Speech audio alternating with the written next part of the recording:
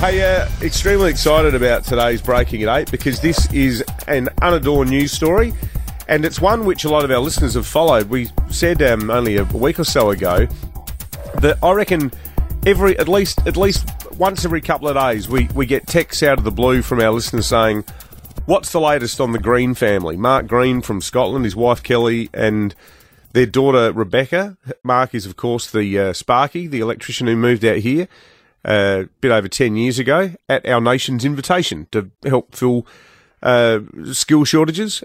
He's been working as an electrician installing solar panels. Well, we can reveal excellent news.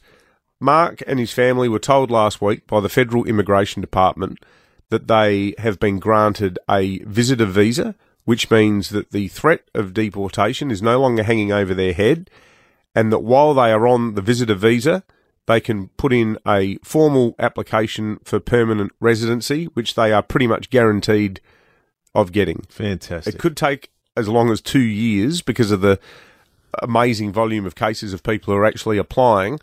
But the good news is, and this is after they were close to being deported last August. They sold the house and everything, didn't they? Yeah, well, they had a farewell party at Villiers for Kelly, where she was working last year. She's still working there, but the good news now is that after a 1 month extension, then 2 3-month extensions, they're now off the merry-go-round of extensions. The Excellent. visitor's visa gives them clarity that they can stay here, they can work here. I was going to say, can they work as much as they like? Because there was ridiculous I'm pretty sure they restrictions. can. That's great. I spoke to Mark Friday afternoon, and he was just, happy as Larry about it. They'd still prefer it if, the ministerial discretion let them stay.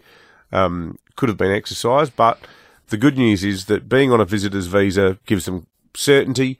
Mark was meeting the lawyer about what it meant for Rebecca in terms of how many hours she can do. We're going to have Mark on the show tomorrow to talk to him about it. We'll probably have him on just after 8 o'clock. So listen in tomorrow, folks. But I know people who know the Greens. I know people who work at Villiers with Kel, and these are just solid stand-up people who have shown a demonstrated work ethic and commitment to Australia. There's no reason why their permanent residency won't be granted. So good news, and thanks to all the 5AA listeners who have been following the case with such interest. David Penberthy and Will Goodings, 6 to 9, 5AA Breakfast.